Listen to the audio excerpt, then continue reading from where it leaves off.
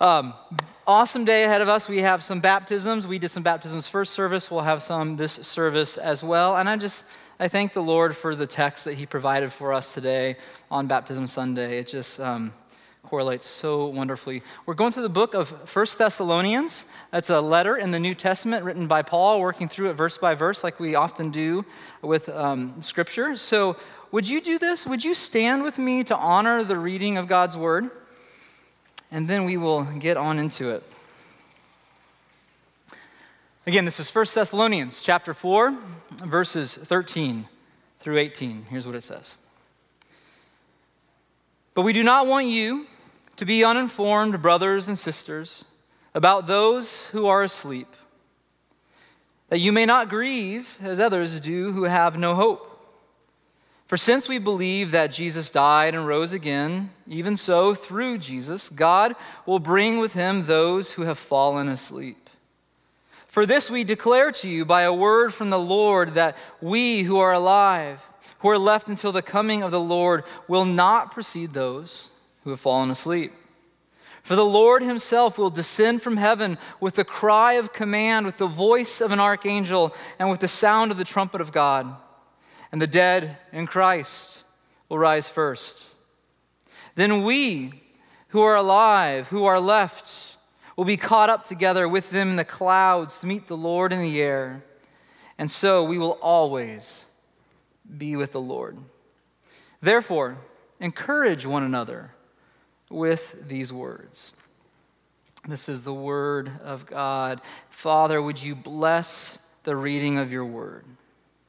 By the power of your Spirit and the proclamation of your word today, would you minister to us? Would you open up our hearts? By your grace, would you do within us what we cannot do ourselves? Would Christ be seen as beautiful and as lovely to us? Draw us near.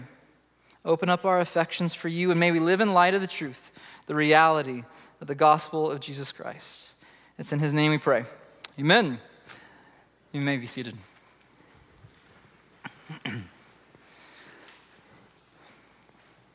Today's passage has us all on common ground. Every one of us. Every one of us. It meets us in a place that we are all very familiar with. The place of pain. The reality of loss. The reality of grief. It's just a simple, brute fact of being human. No one escapes the sorrow of this life, do they? No one gets out unscathed. And so it's no good ignoring it. It's no good pretending it's not true. And here, regarding the pain of loss, the realism of our faith in Jesus shines forth. Authentic apprenticeship to Jesus does not deny sorrow or pretend we don't feel the aches and the pains of grief. We do.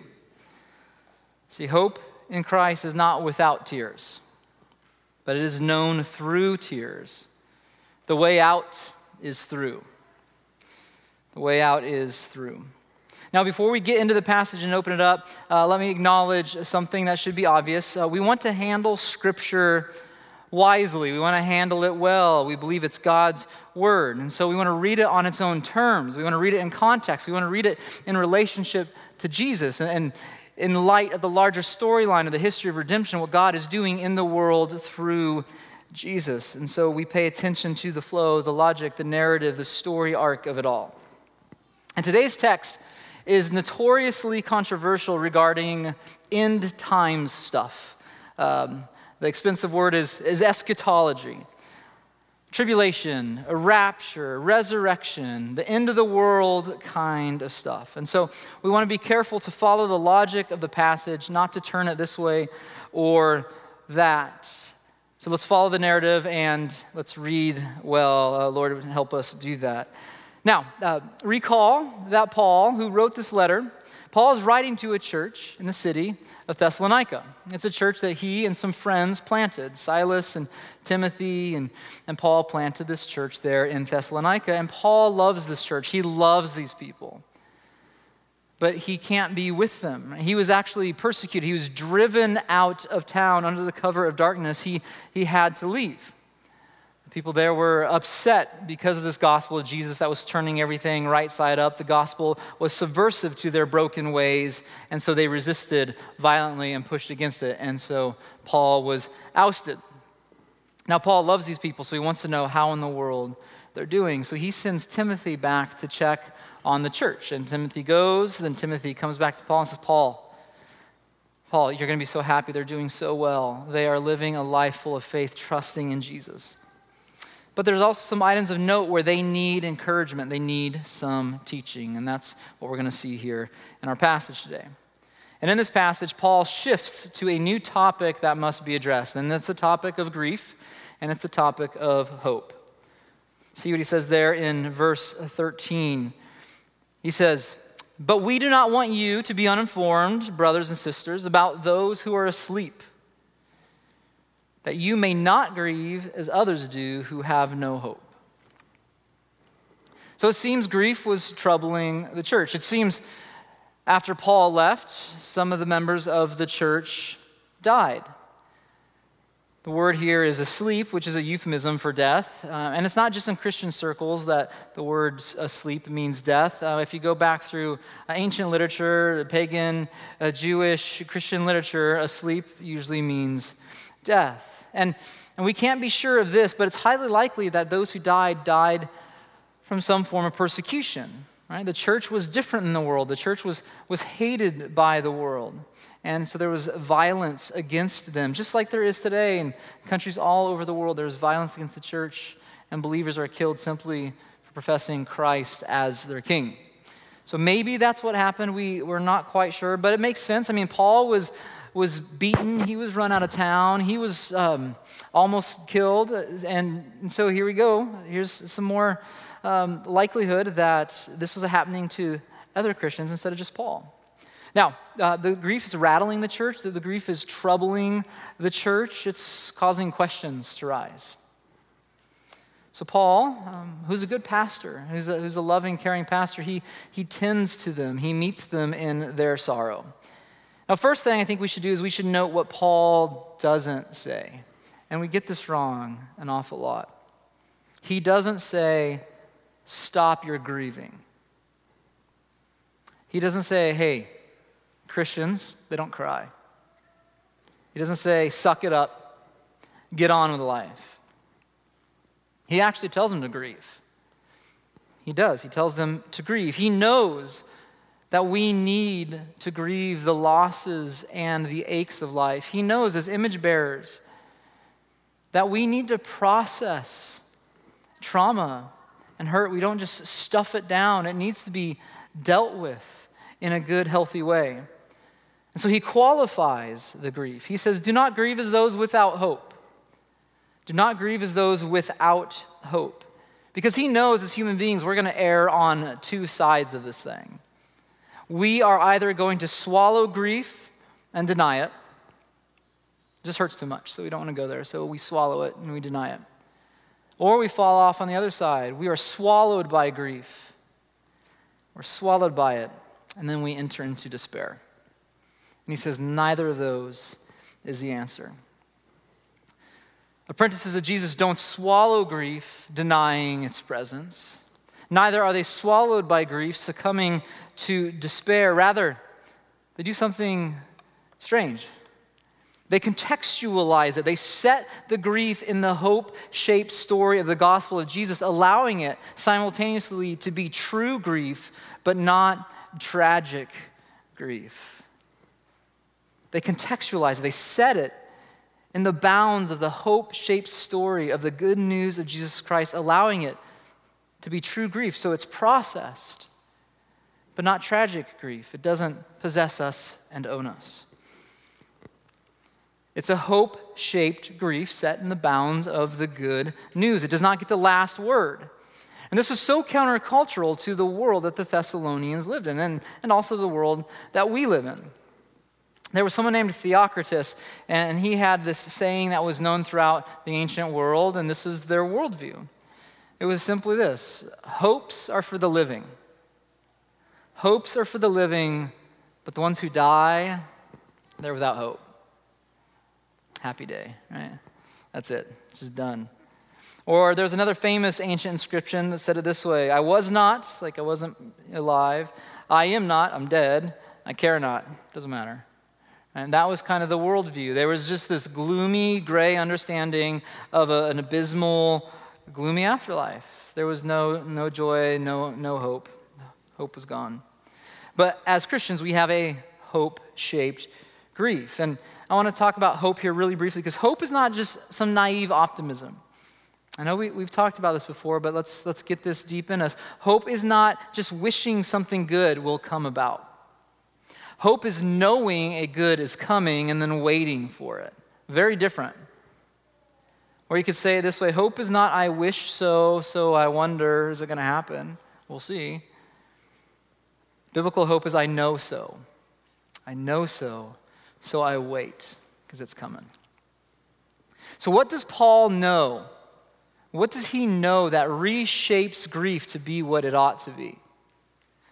What is he certain of that he and we are waiting for? Well, he explains that in the next verse. So let's follow his logic. On to verse 14.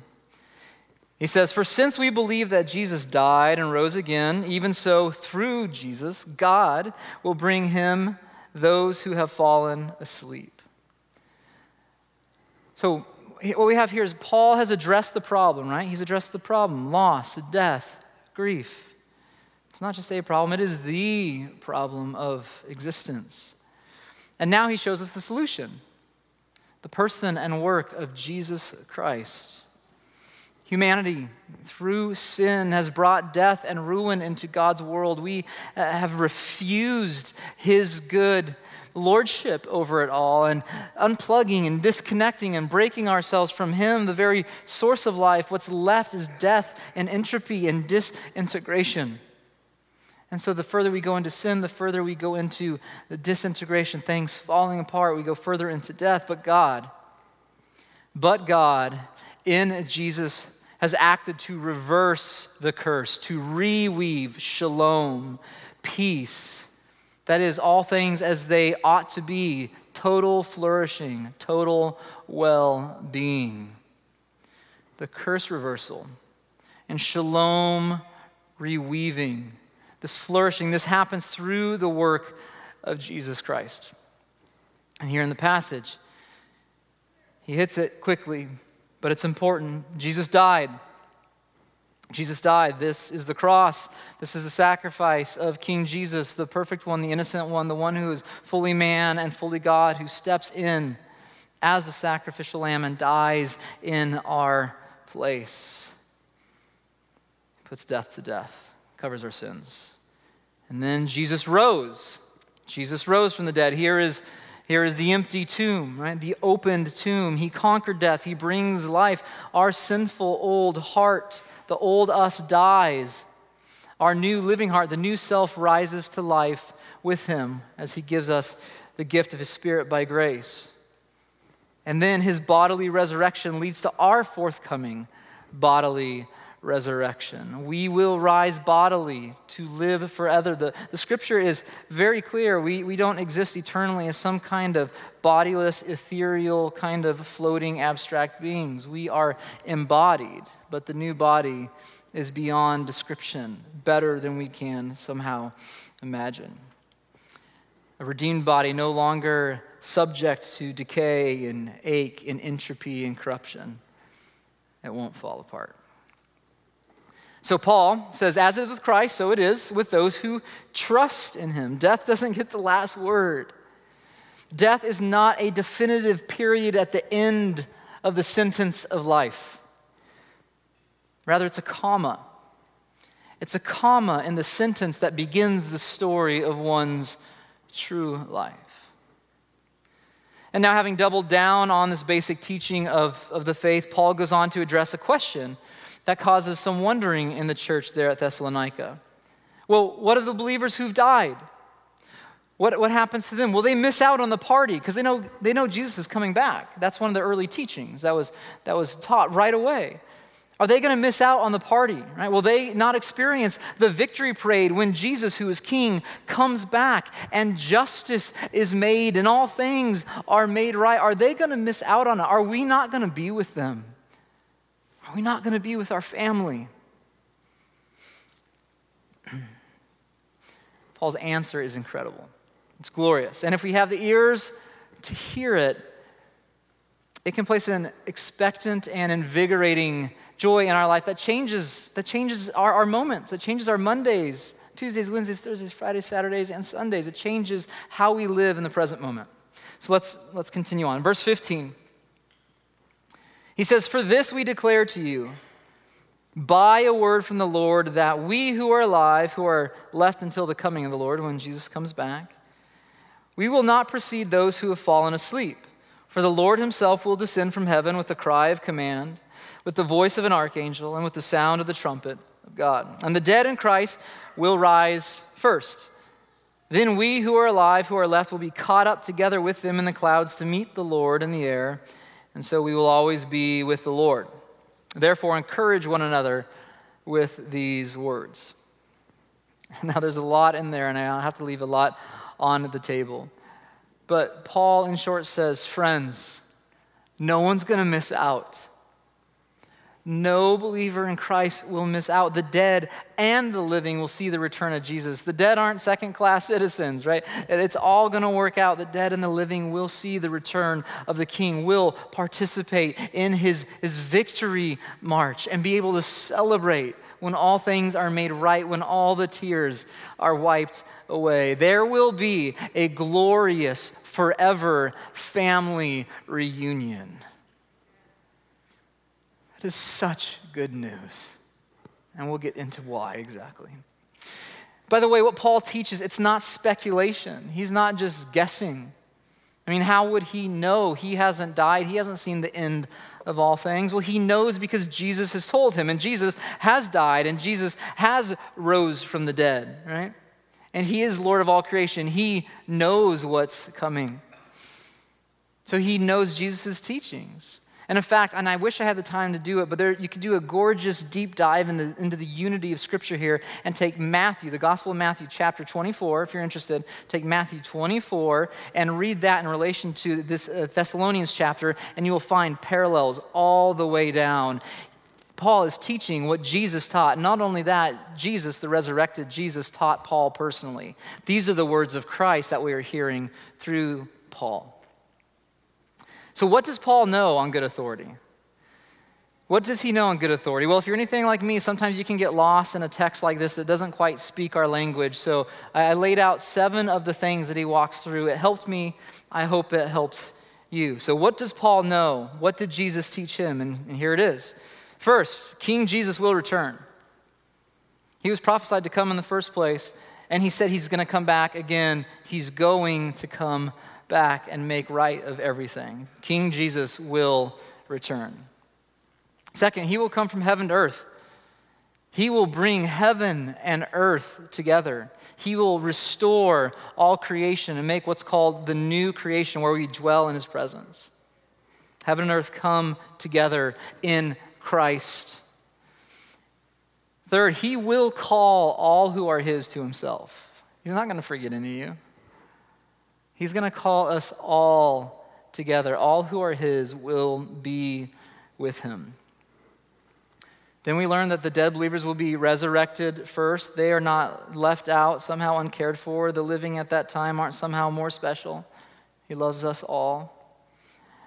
Fifth, then the living believers, they will be caught up. And the idea here is that they will be transformed, physically changed, like those who are resurrected with new resurrection bodies. Those who are living, they will be caught up. And in the twinkling of an eye, Paul's language in another place, they are transformed as well.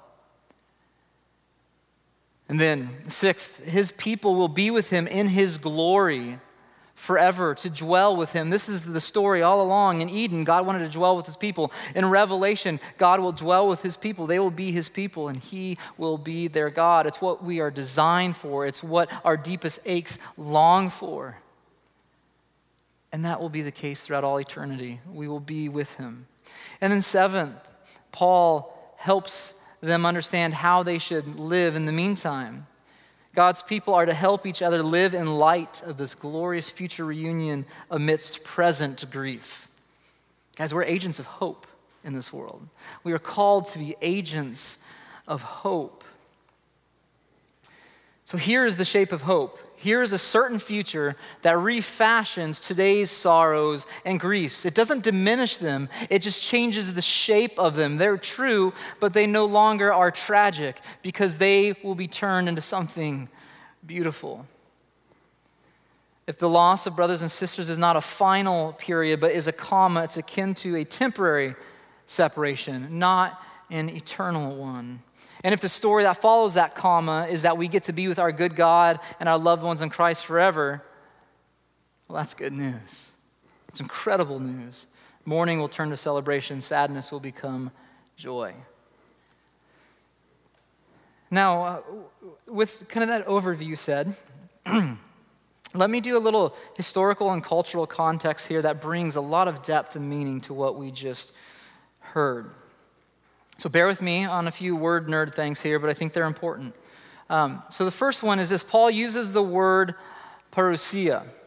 You can see it up there. See the word left until the coming, parousia there. It's a Greek word, and it's important. This means coming, presence, or arrival, but not just general of anybody coming and arriving.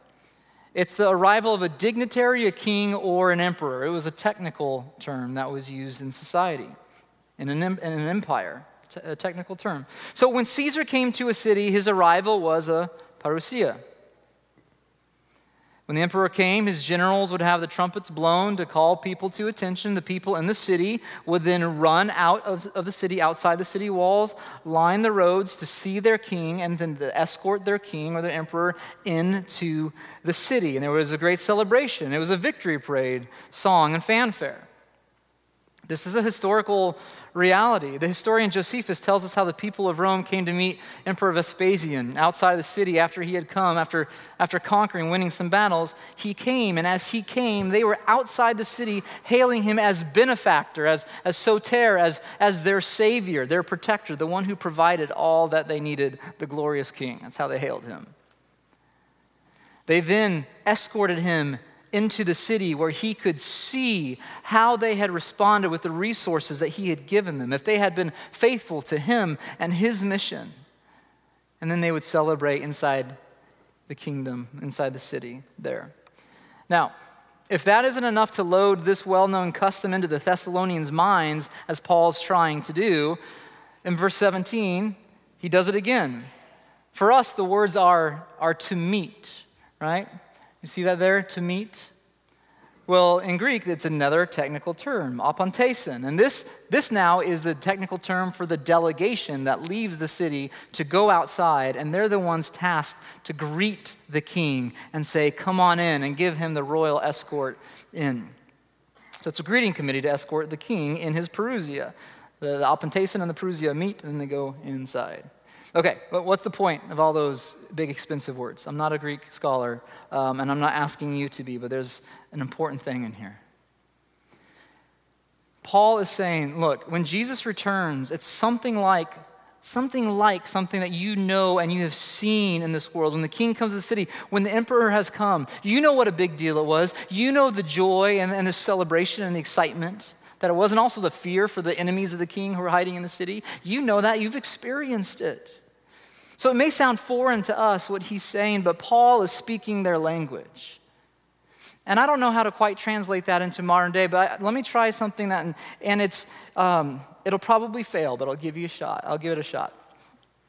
So when I come home at the end of the day, 5 or 5:30 or so, I roll into the driveway, and if the kids aren't busy watching TV, if they hear the car, here's what happens is I'll hop out and I'll start to walk up our front sidewalk, and then I'll see the front door open, and 1, 2, or 3 kids will come running towards me. And they're all screaming what? Daddy, right? And usually the 2 girls, the youngest of our kids, one will get this leg, one will get this leg, and they'll hold on to it, and I'll have to kind of walk slowly in the house like this. And then as this is happening, they're saying, I love you, I love you, I love you. And then we go in the front door, and one of them will shout to mom, what? Daddy's home. It is the most heartwarming thing. I love it. And someday I know I'm not going to have it, so I'm trying to savor it now, because someday they won't even talk to me when I come in the door, I imagine. But why do they do that? Their love and affection spills out. They wanted to see Dad. Dad hasn't been home all day, so they don't just wait inside. They can't wait to be with me by God's grace. And then I walk in with them, and we hug and we snuggle, and it's incredible. It's love that brings us together, and then they escort me in and announce to Mom, Dad's here. Now that is the palest, tiniest little sliver of a shadow of what is going on here in this passage. I am a broken, flawed parent. We are talking about the King of all creation who loves us perfectly, coming to his world. And we will meet him. And in a victory parade celebrating, we will come to his kingdom together. All praise and glory going to him. Thank you. Hallelujah. Praise God. What good news. Now, in light of this, I confess I've been thinking a lot about this hope-shaped grief personally. I've been dealing with deep grief personally. Separation from loved ones by death. Separation of loved ones and friends, beloved family members because of distance and miles. This is no new news to you. Well, let me ask you, do you know anybody you love that you care about that has moved or is moving? Almost everyone in the first service raised their hand. It is a season of upheaval and change, and it's hard. I've had to say goodbye to many beloved family members from this church. You see me cry on the stage innumerable times as we've blessed people, as we've sent them out. And the parting is hard, and it's sad, and it's hard, and it's sad because there's love here. Grief is a tribute paid to the one lost. And whether you lose them to miles or you lose them because they've passed, because they've died, it's hard and it's sad, but it's only temporary. It's a see you later. For someday we will be together again in this glorious reunion. The living and dead family of Jesus will be feasting and celebrating together. And this isn't some cold comfort. This isn't some psychological, religious coping mechanism that we have to invent. This is wired into our very beings. This is the real, happily ever after that we're created for. This is the reality, and this is the substance of all the happily ever after stories that grip us and draw us in. Those are shadows. This is a substance. Now, that doesn't change us crying and aching. We grieve, right? Paul doesn't say stop grieving. We grieve, and it's true, bona fide grief, and it hurts. And some days you can't even breathe because you don't know if you're going to make it another day. But hope's tears shimmer with the light of what is to come. You grieve, but there is a reunion coming. So for apprentices of Jesus, death is merely a comma in a good story. It is not the period at the end of a tragic tale. Now, Paul is a good pastor, so he helps them now to live in light of this. So what we're going to do is we're going to look at the last item, the seventh item on that list of his logic flow, okay? So we need to re-see the reality of this coming glorious reunion daily. The last verse says, therefore encourage one another with these words. Encourage one another with these words. And then up here you see his people are to help each other live in light of this glorious future reunion amidst present grief. So Paul's thinking clearly. He's addressed the problem. He's shown us the solution, what God is doing in this world through Jesus Christ. And now he calls us to live in light of that. We are to help each other live with the grain of the reality, live in accordance with the truth. But the problem is, sin makes us like sieves, like colanders. Sin cracks our heads and our hearts and punches holes in our souls. So all the good living water, the truth that is poured into us, what happens to it on a daily basis? it just spills out of us, and we forget who we are, and we forget what God has done, and we forget the truth, and we start to buy into the lie. We need to preach the gospel to ourselves every day.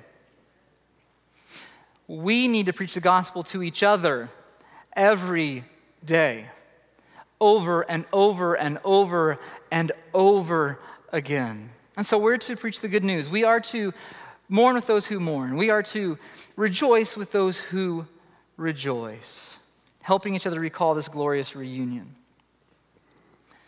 In other words, and I love the way my friend Lewis said this, we are agents of hope.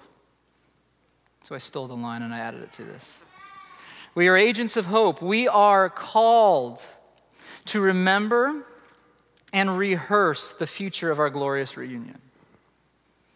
We are called as agents of hope to remember it and rehearse it with each other, this future of our glorious reunion. I was with another friend this week, and he brought this quote to mind, and I thought, man, I want to share that with the church family, because it's just, he lays out so beautifully what we've just been talking about. Actually, this is Pastor Laren who reminded me of this quote. This is from Frederick Buechner, an author and a pastor who's passed. But here's what he says. Listen to this. He says, the worst isn't the last thing about the world. Isn't that good already? The worst isn't the last thing about the world. It's the next to the last thing. The last thing is the best. It's the power from on high that comes down into the world, that wells up from the rock bottom worst of the world like a hidden spring. Can you believe it? The last best thing is the laughing deep in the hearts of the saints, sometimes our hearts even. Yes, you're terribly loved. You are healed and forgiven. All is well. The worst isn't the last thing about the world. And with that, I want to share my heart with you here for a moment, to share how this scripture personally and how brothers and sisters in Christ have encouraged me in this truth, have helped me rehearse this reality. See, years ago, so over a decade ago now, a dark shadow began growing within me. And I know that might sound dramatic, but it's the only way I know how to describe it. In 2011, Marla and I lost our firstborn son, Haven Timothy Hardesty. And the grief didn't just cut to our hearts, it changed us, as grief does. It changed us. And it reshaped me. And honestly, I didn't realize how much it had reshaped me. And so a fear grew inside me, a creeping shadow that darkened me, my thoughts and my affections. And later, we lost our younger brother Ben in a motorcycle accident. And it changed us. And the wound is real. And the shadow of that fear grew twofold then at that point. The dark dread of loss loomed even larger. Now, in the years between and since, I've buried many friends, just like many of you. But as a pastor, I've buried a lot of friends and family. I have also lost friends to challenges and difficulties in ministry and life. And I've also lost friends to the miles, so to speak. We live in separate parts of the country now. All this to say, I didn't realize how much the loss had affected me and reshaped me, how much the fear of death and losing a loved one had come to grip me. But here's the happy turn. This year, through excavating that grief and fear with a counselor, praise God for good counselors, through friendships, through talks with Marla, through mentors, some who have been sitting in here today, I have seen that shadow of fear dissipate and fall apart in the light of the gospel. And I've had hope reshape my tears, and I am living more and more now in the light of that glorious future reunion. And last weekend, another step forward in my hope-shaped grief took place. And I wanted to share it with you as we bring this to a close.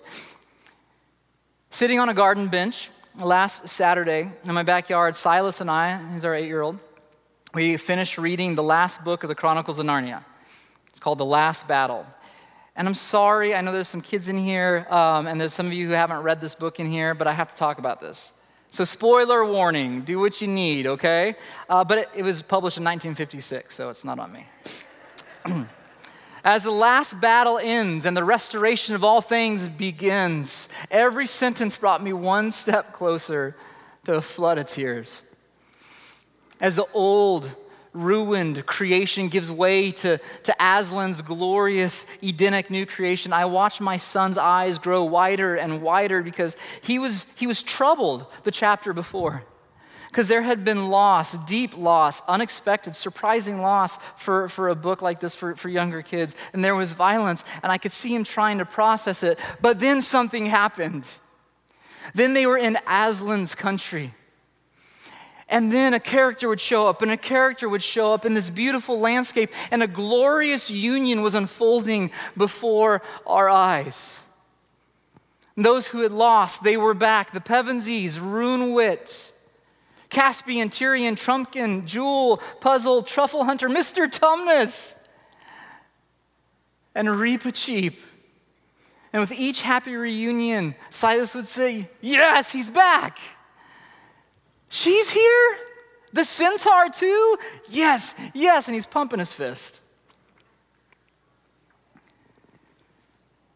By the end of the reunion, Silas was literally dancing on the bench in the Saturday morning sunshine. He intuitively, guys, listen, he intuitively knew that the glorious reunion after the loss, after the sorrow, was the way it was supposed to end. It was in his bones. It's in yours. It's in the shape of our hearts. We are made for eternity. And that means to be with our God, and that is where joy is found. Happily ever after is wired into your soul because you are made by a good God who wants to be with you. If only we had the eyes of a child to see again the true story of our shining resurrection future where all the tears are wiped away. How different our daily problems and our daily walk would be to live in such light. And there on that sun-washed Saturday morning bench with 1 Thessalonians and this sermon floating through my brain, with the reading of Narnia's beautiful end hanging in the cool air, and with my 8-year-old son giddy and dancing on the bench, the light of the gospel pushed back that shadow that was put into my soul 10 years ago. God is gracious and good. And I cried hope's tears that day, not because I was sad this time, but because I was granted a glimpse of the coming glory. I cried hope's tears, overwhelmed with the smallest but the most marvelous taste of an oncoming and unending joy. An oncoming and unending joy shared with you, my friends and my brothers and sisters in Christ, because we'll taste of it together in full. It's coming. And shared with my brother Ben. And shared with my firstborn son Haven. And I pray I get to see him and Silas dance on a bench in eternal sunlight someday. Friends, the dead will be bodily resurrected someday, and we will shine like stars. And the living will be transformed in the twinkling of an eye when our good King comes back. In these days of grief that we now know, let us, every one of us, encourage each other that these light, momentary afflictions are preparing for us an eternal weight of glory beyond all comparison. Let's pray. Father, you are good. What a good dad you are. Thank you for sending your Son, Lord Jesus, that by grace we could be changed and transformed and be made new. Thank you for life abundant and life eternal in our King Jesus. We love you, Lord. It's in the name of Christ that we pray. Amen.